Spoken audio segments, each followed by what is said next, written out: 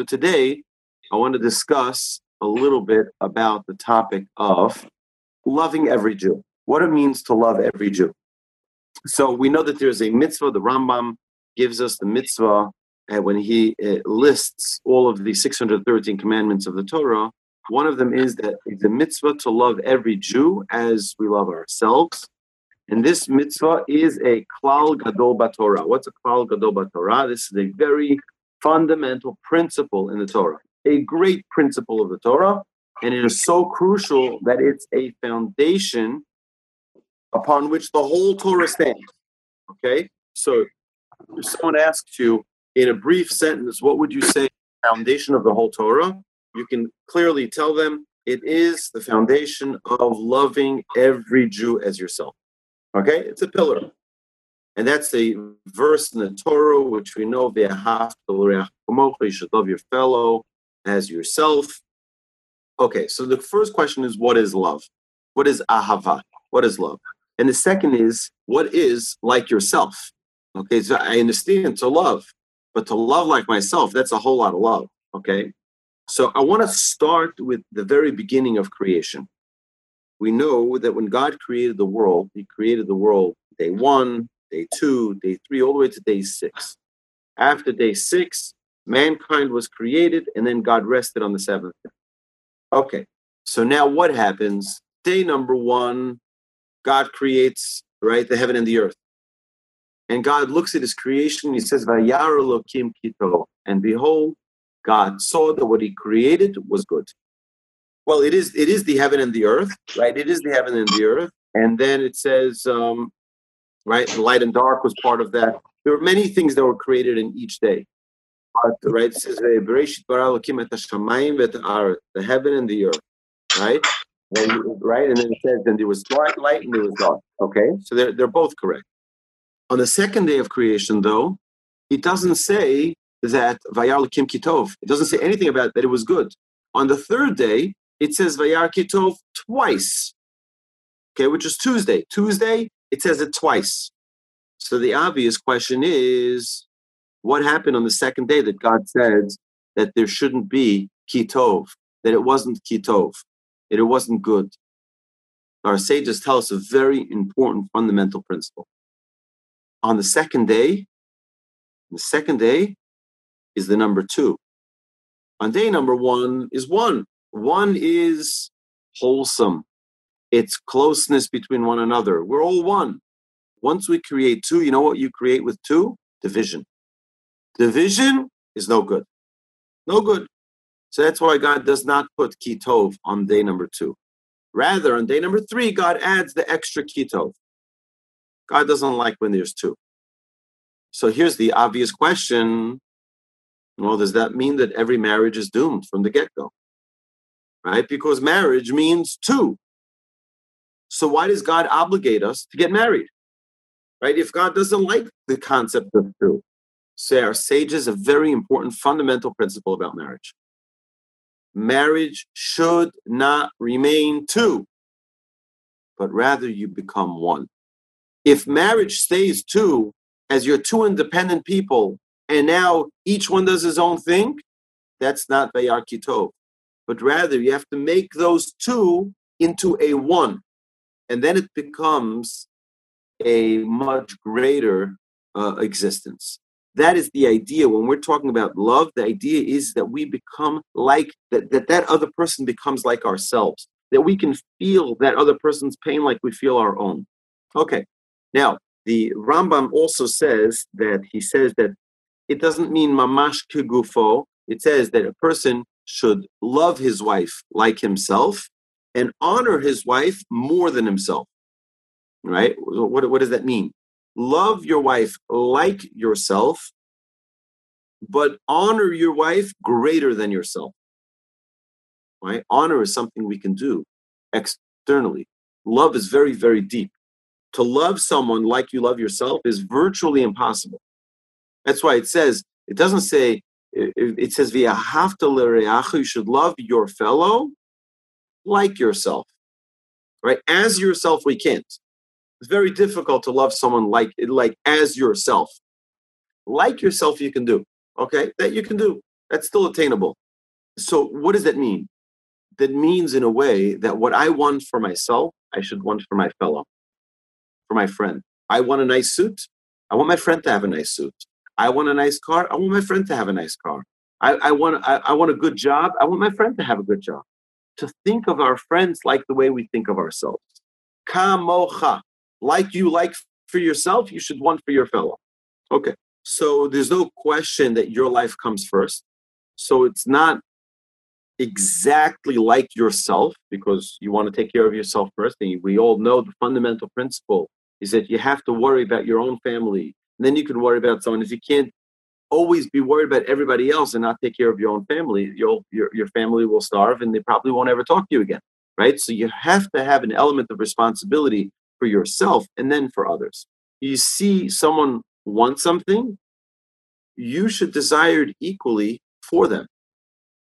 Okay, so someone's running for a bus, right? So a stranger running for the bus and you're sitting on the bus, right? So you'd say, okay, sorry, you should have been at the bus stop earlier. But what's if it was your own child? If it was your own child, you'd say, hey, stop the bus. This is my son, right? I remember when I was in Israel, I was once running for a bus. And, sometimes you run for that bus and you're like, there's not a chance he's going to stop for me. Not a chance. And especially the bus drivers in Israel, these Israelis, they're not exactly stopping for your ordinary yeshiva boy, when he's late for the bus stop. So I remember miraculously the bus stop. I get on the bus and I thank the bus driver, and the bus driver says to me, it's not me. He says, it's that man back there. He says, he wouldn't let me go till I opened the door for you. I looked back there and it was my rabbi. And my rabbi says, he says, a rabbi is supposed to treat his student like a son, right? And the student is supposed to respect his rabbi greater than his father, right? And the Mishnah goes in to explain that. Why does a child have to respect his rabbi greater than his father? Meaning, I'll tell you in what regard.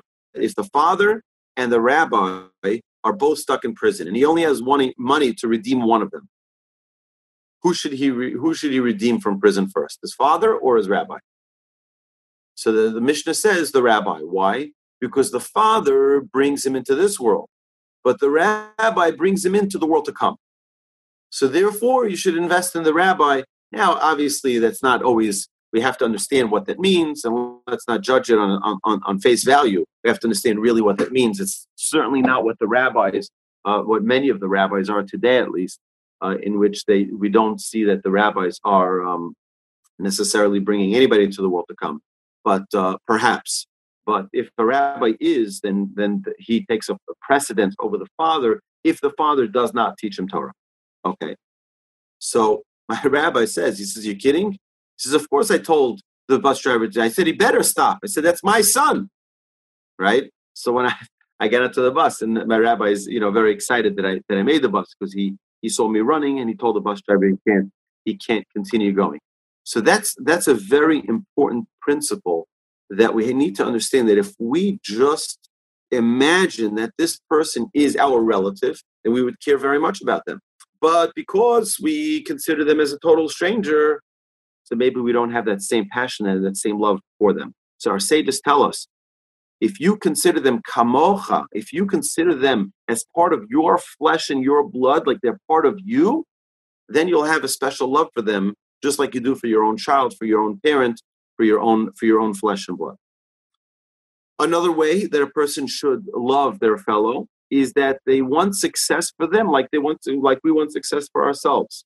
So imagine you're playing a game of sports, right? So do you want to succeed? Of course you want to succeed. You want your child to succeed? Of course you want your child to succeed. So what's about your friend, right? If you cared enough about your friend, you'd want them to succeed just like you want yourself to succeed, right? You want them to have a good sleep at night, like you have a good sleep at night, without worries, without concern, without any challenges. You want them to have that same success. You want them to also have the same health. That's fine, Lily, that's perfectly fine, right? That's the beauty of Judaism, right? Lily says she's not so keen on redeeming the rabbi that's because today we don't have the concept of what a rabbi is, right? Today we don't have that concept where the rabbi was the everything for a person, taking the person from the ground all the way up to the idea, the concept of bringing them into heaven and giving them the world to come. right? Actually, I think my father is on the line here, and my father knows that although I learned so much from my father, right? But when the Talmud, when the Mishnah gives us this idea of when you have only enough money for one, right? Of course, you have the biblical obligation to have respect for your father and your mother. Okay, so that's an obligation. But here you have a whole nother level of your rabbi who brings you into the world to come. So which one goes first? Let's not get into that because it's not really our topic. It's just the concept, the idea that a person needs to recognize the relationship and a person has to put it into action. So if we take this idea, I'll tell you why I got into this topic to begin with, okay? A few years ago, it's probably 12 years ago or so, there was a person that I knew pretty well. I didn't like what they were doing. I didn't like their approach to many, many different aspects of Judaism. And it really bothered me.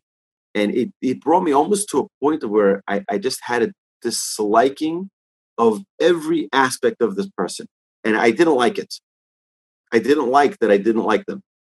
So I decided that I was going to give a class, a 4-week series dedicated to Ve'ahavta l'reacha kamocha, loving every Jew, Ahavat Yisrael, loving every single Jew, so that I can learn to love this Jew.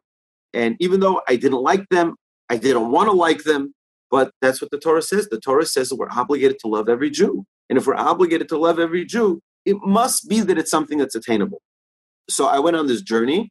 I prepared this class. Again, this is 10 or 12 years ago, and reviewed it many, many times since so that I can have this ability to love every person like I love myself. So the Rambam gives an example of kamocha. What does it mean, kamocha? You say positive things about others like you'd say about yourself. Like if you were in a group of friends and they said something negative about you, would you stand up for yourself? Of course you would. You would stand up for yourself and say, hey, that's not exactly how the story went, okay? Let me just give you, you're going to tell, right? Why would you do that? Because you know what? You're going to stand up for yourself. Would we stand up for other people like we stand up for ourselves, right? That's what the Rambam says is kamocha. Just like you defend your own honor, you should defend your friend's honor. The next is you wish upon the other the financial success you wish upon yourself. You want to have a good business deal. Wish it on your friend to have a good business deal. You want your friend to succeed in everything they do. You want yourself to succeed in everything you do. Wish it also upon your friend. Now, I want to share with you an amazing, amazing Talmud. Okay, the Talmud says that kol hamispalo be'ad chavero hu ne'enatchila. Whoever prays on behalf of their friend, and you need the same thing. I'll give you an example. 2 people are struggling with a health issue. They have the same health issue, whatever it may be, okay?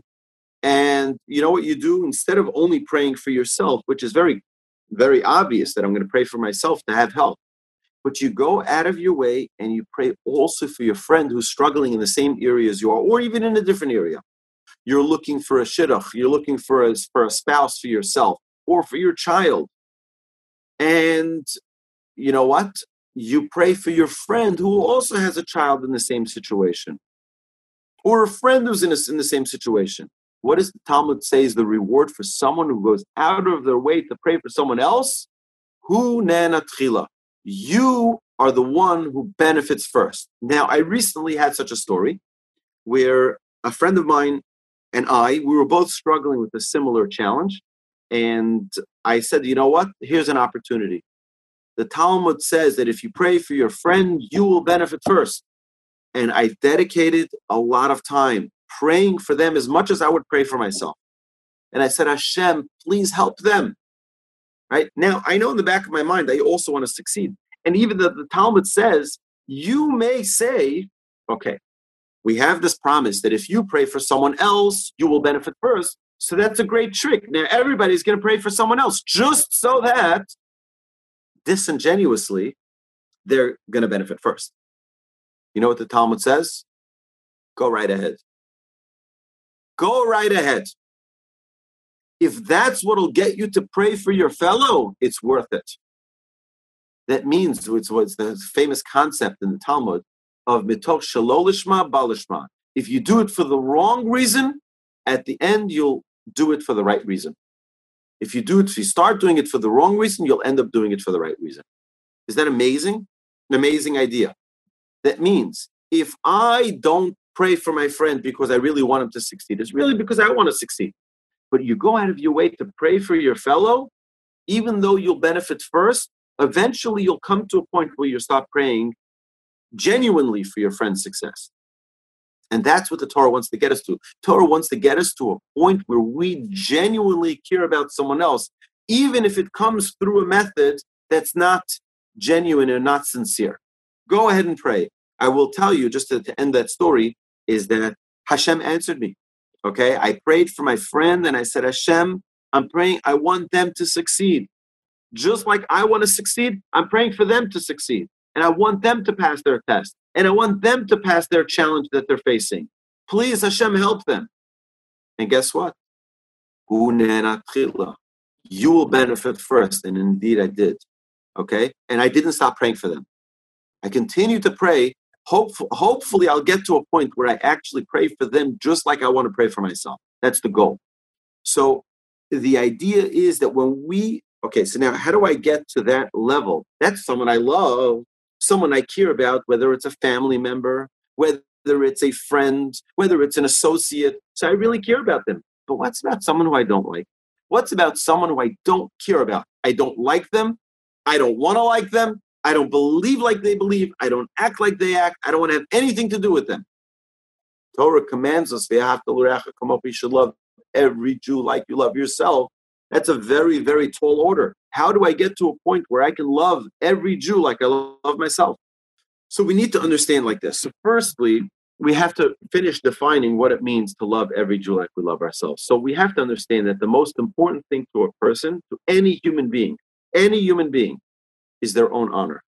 Okay, I'll share with you that over this Shabbos, this magnificent Shabbos here with my family, my wife's family, I had a chance to speak over Shabbos at one of the meals, and I shared with everybody the revelations of my COVID lockdown with my family.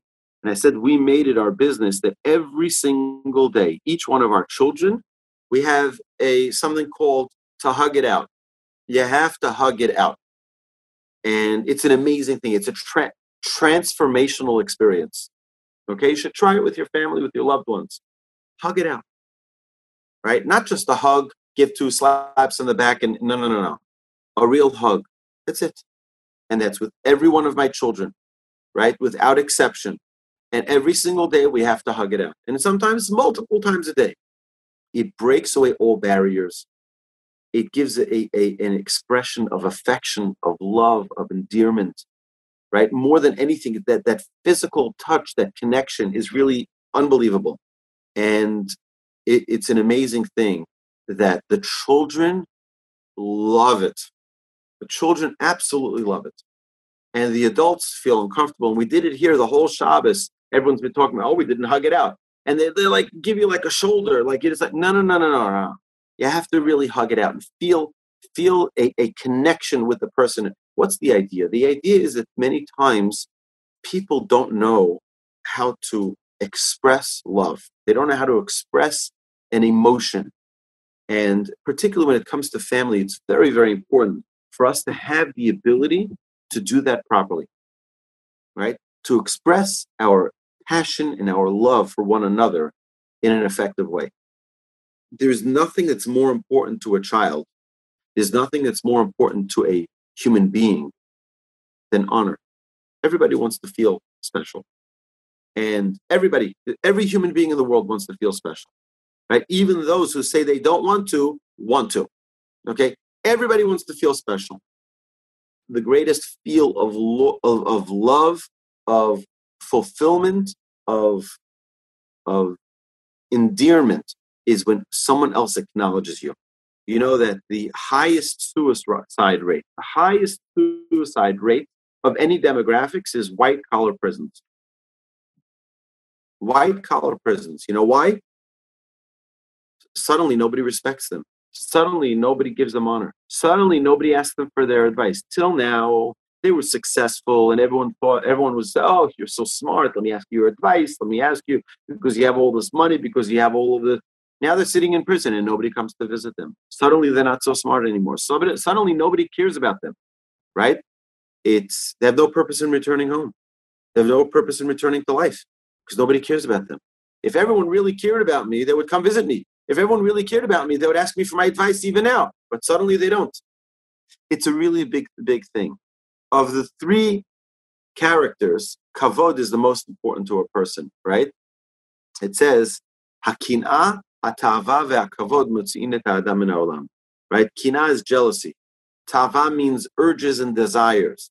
And what's kavod? Kavod is honor, dignity, that people respect you. If people don't give you respect, the person feels worthless. Now, there's a difference between seeking honor and needing an acknowledgement. It's two different things.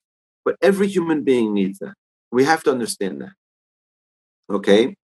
One of the great later sages would say that after 120, we are asked, why did you not concern yourself about the kavod, the honor of another person? And we'll say, what? What's the big deal? And then they'll say, your whole life you were seeking honor, protecting your honor, right? Always pursued your honor. And now you don't see the importance of someone else's honor, right? If you search on Google for man's most basic need, 1, 2, or 3 are, number 1, we seek to be respected. Number 2, we seek to be appreciated. And number 3, we seek to be desired. Right? Every person wants to feel important. Right? It's the most basic. Every child wants to be acknowledged and recognized and hugged and loved by someone. All right? The Chavetz Chaim says to look for positive things to say about every other person you meet. Every person you meet, find something positive to say. That's a nice shirt, that's nice shoes, you have such a pretty smile. Whatever it is, find something nice to say about another human being. That's what the Chavetz Chaim says. Okay? To the degree where King Solomon says in Proverbs, in Mishlei, he says, Evilim yalit chova. A silly person only finds flaws in other people. Right? Because a person who has no accomplishments of their own only gets a sense of growth by knocking other people down. So if I have no accomplishments, what will make me feel good for my lack of accomplishing? If I knock someone else down, right? Evilim, someone who's silly will find only negative in other people. So I want to tell you, what is the solution to all of this? Okay, we can either find ourselves big by working hard on ourselves and we push others down, or like a seesaw, or we can get up and elevate others with us. Okay?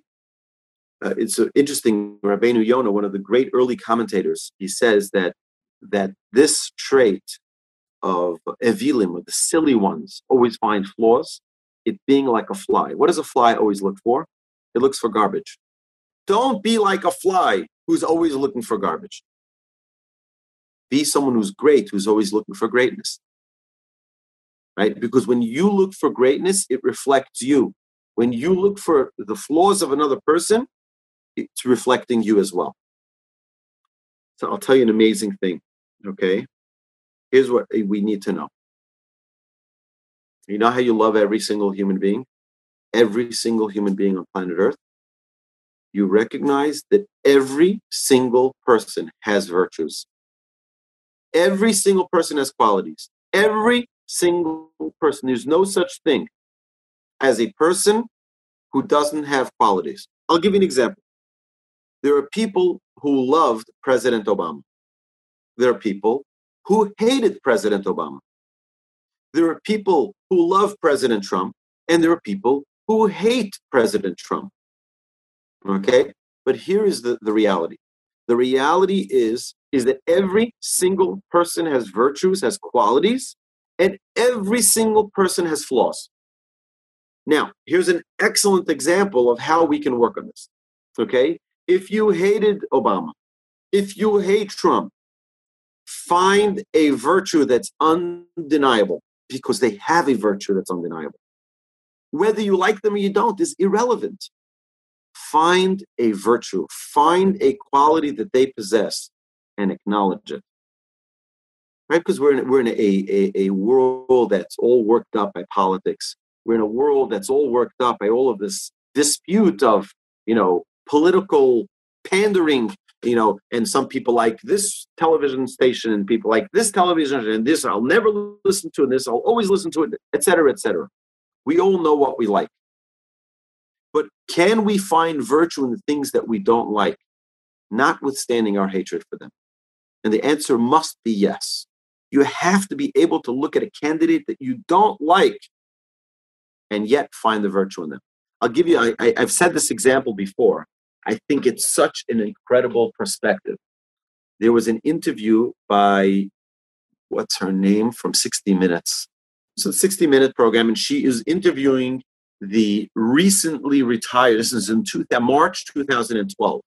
She was interviewing a recently retired head of Mossad. She was sitting on a rooftop in Tel Aviv, and she's interviewing him on 60 Minutes. She says to him, do you think the Iranians are rational people? Right? You're talking about this is when we're at the peak of them threatening every day to the annihilation of Israel. We're going to drop a nuclear bomb in Israel, and every single day they're hitting the same beat of hatred towards Israel. Hatred. So she thought that he was for sure going to say they're irrational, crazy human beings. All they care about is death. All they care about is killing Israel and killing the Jewish people. They're crazy. And you know what he responded? He said, of course they're rational. And her eyes almost popped out. She's like, what do you mean they're rational? He says like this. He says, if I can't understand their rationale, I can never beat them. Here you're talking about your enemy. Here you're talking about someone who's calling every day for your annihilation. But if you're not able to get out of your own skin and think the way they think, you'll never be able to beat them. And I think that is an unbelievable perspective for us to have on our own relationships. If we can't see the way someone else thinks, right, we can never have a successful relationship. We can never have a happy marriage. If we can't think the way our wife thinks, right? If we can't think the way our children think, to understand, I'll give you an amazing example from my grandfather of blessed memory. My grandfather was once approached by one of his great disciples, one of his great students. And, in Jerusalem, it's not exactly the appropriate fashion for a yeshiva student to be playing sports. Okay, let's leave it at that. Okay, it's frowned upon because, immerse yourself in Torah study. And, the body is, we try to serve our soul, not our body. That's the overall perspective. I don't want to get too much into it because I don't necessarily agree with it. Okay, but that's the reality. So this student of my grandfather came and said, my son sees these kids playing out, they're playing soccer, and he really wants to play soccer with them. Should I or should I not let them play soccer? So my grandfather inquired a little bit more, and my grandfather said, of course he should go play soccer with them. The student was puzzled. He says, okay, so how much time? Should I give him like a half hour to play soccer with them? And my grandfather says, a half hour? Who could play soccer for only a half hour? And the student was shocked. What do you mean? You're going to let him play more? He says, a half hour? That's not even playing soccer. You can't even get into the game in a half hour. My grandfather was able to get into the mind and into the reality of a child. It was a 13-year-old to a 14-year-old. A half hour? If a half hour is nothing. You can't play soccer for a half hour. Right? To play a game of soccer, you need more time. The idea is not this whole example. The idea is that someone who's really great can get into the reality of another person. What are they experiencing? What are their challenges, right? And someone who's great can see a perspective that's not theirs. My grandfather is in his 80s. What does he know about soccer? But he's thinking of a child, a teenager, right? For them, they need more. A half hour is not enough time. Understand? How he was able to get into this frame of mind? because his entire life he's been practicing thinking about another person's existence, another person's reality. We spoke about this a lot when we talked about the trait of kindness, the trait of chesed. When we're talking about chesed, kindness, we can't have chesed be what I think is the right thing to do.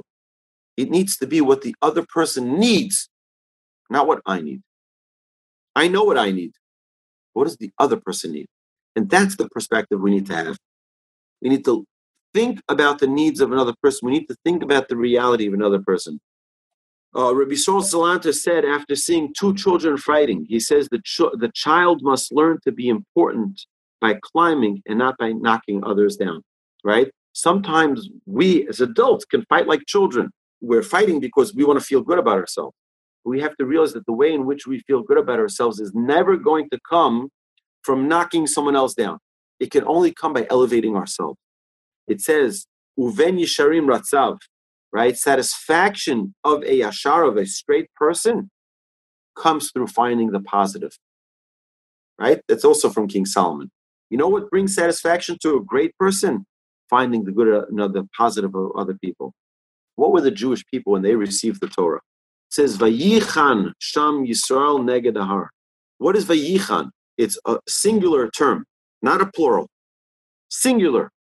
It says, Vayichan milashon chen. They found favor in one another. Ki'ish echad belev echad. Right? When they found favor, they became like one.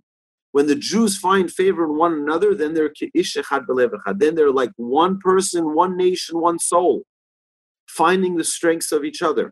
I remember very, very, very clearly, vividly. I remember September 12th, 2001. It was an unbelievable day of unity, an unbelievable day of love. I remember I drove to New York City. I could not believe that the Twin Towers were not there. I couldn't believe it. These unbelievably magnificent buildings were gone.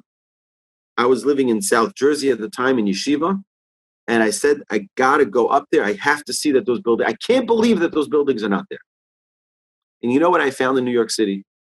I found the most loving, the most unified, the most kind New York ever. Everyone's like, no, please, you can go ahead. No. You know, it's like it was a different, we know New Yorkers are very aggressive. They're very passionate. Suddenly it was a totally different New York, right? They saw the virtue in one another. They saw the virtue in humanity suddenly. It was a different world. Our sages tell us a chacham a wise man was once walking in the forest with his students and came across the carcass of a donkey. So the student said to the rabbi, this is the Chovos HaLevavos that brings this down, the duties of the heart, which is written by Rabbeinu Bachya. So he says the most incredible thing. He says, so this wise man was walking with his students, this wise Torah scholar, and the students passed by this carcass of a donkey. The students say, ugh, it's terrible. It smells so terrible. And what did the wise man say? But look at its teeth, its beautiful white teeth. Look at those beautiful white teeth. They saw the negative. He saw the positive. Even in a negative situation, you can always see positive, right? The teeth may even be hiding, but he searched for it. You need to look for the good. Our job is to let other people know why they are important to us, not how they are flawed. Every person has virtue. Every person has flaws too. But what we need to do is find the virtues in other people. Find the goodness in other people. Our job is to constantly let people know of why they're important to us, why they're good, why they're amazing, what's special about them, and not what their flaws are. Right? Every person wants to be respected. We want to be respected. We want other people to honor us and to give us the due value that we're worth. We have to do the same for other people. It says, "V'ahavta l'reacha kamocha zeh klal gadol b'Torah." Right? It is a very important prerequisite for the Torah to love every human being, every person you meet, every person we meet. Find a way to share a positive word with them. Find a way to compliment them. Find a way to see something special in them, right? Every person wants to feel respected by those around them. For Bein Adam L'Chavero, for the interaction with our fellow human beings, right?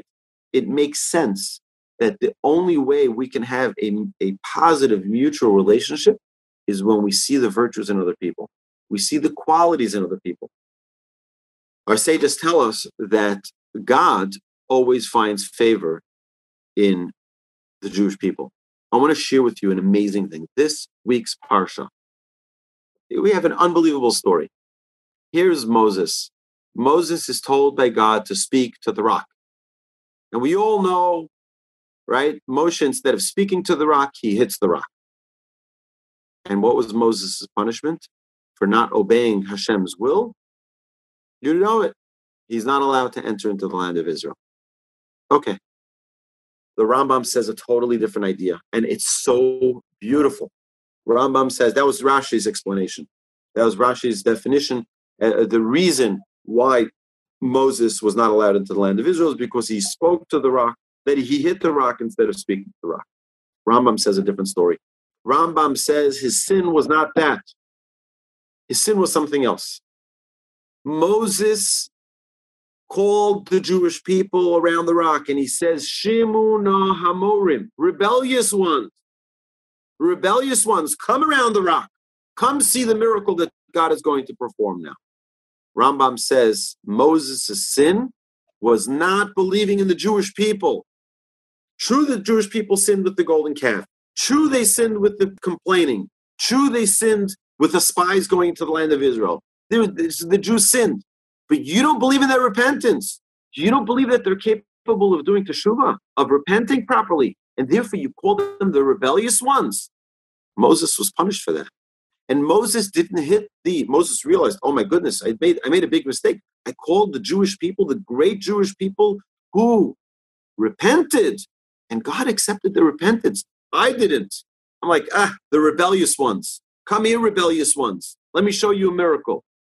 Because Moses didn't believe in the power of their repentance, he now wasn't able to speak to the rock. The same mouth that just ridiculed the Jewish people is now going to talk to the rock. So instead, he hit the rock. Says the Rambam, the sin over here was that he didn't believe in the Jewish people. You didn't believe in them, you can't go into the land of Israel. The Jewish people are the people of repentance. The Jewish people are the people of greatness. And you didn't have the ability to see that. That is a big, big no-no, not believing in the Jewish people. Unbelievable, because my whole life I've always understood Moses hit the rock instead of speaking to the rock. But why did he hit the rock? Because he felt like he did something wrong here in speaking down to the Jewish people, and now that same mouth couldn't talk to the rock. So therefore he hit the rock instead of speaking to it, and he still deserved the punishment of not entering into the land of Israel.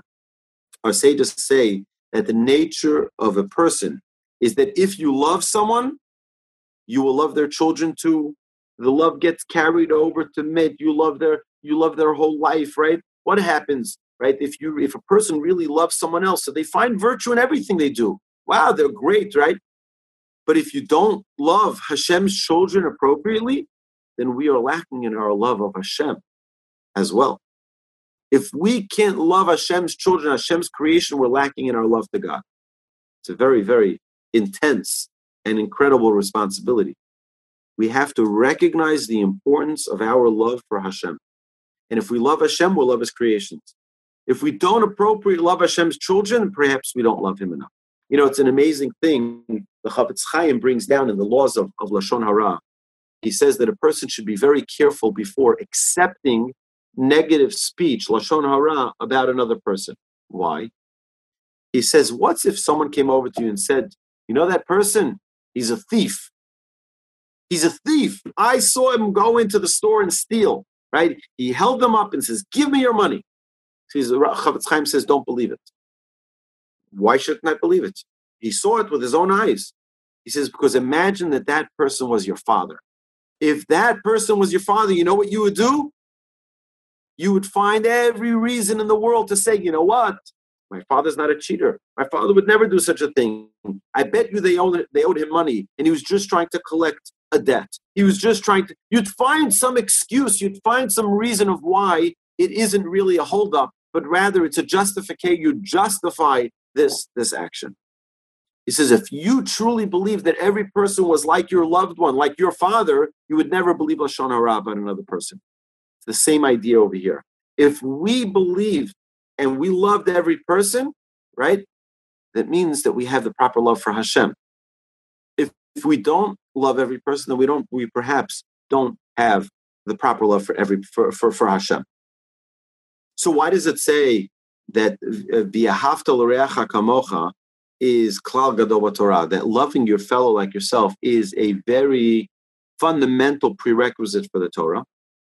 So our sages say it's the bottom line. Just like in accounting, the bottom line number, if the bottom line number is off, the whole calculation is wrong. Imagine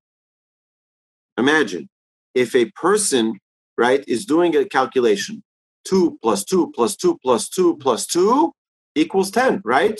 So, right, 5 times you say 2 plus 2 plus 2 plus 2 plus 2 equals 10. But what's if it shows up as 11? Then you know something is wrong. Something's wrong in the whole calculation.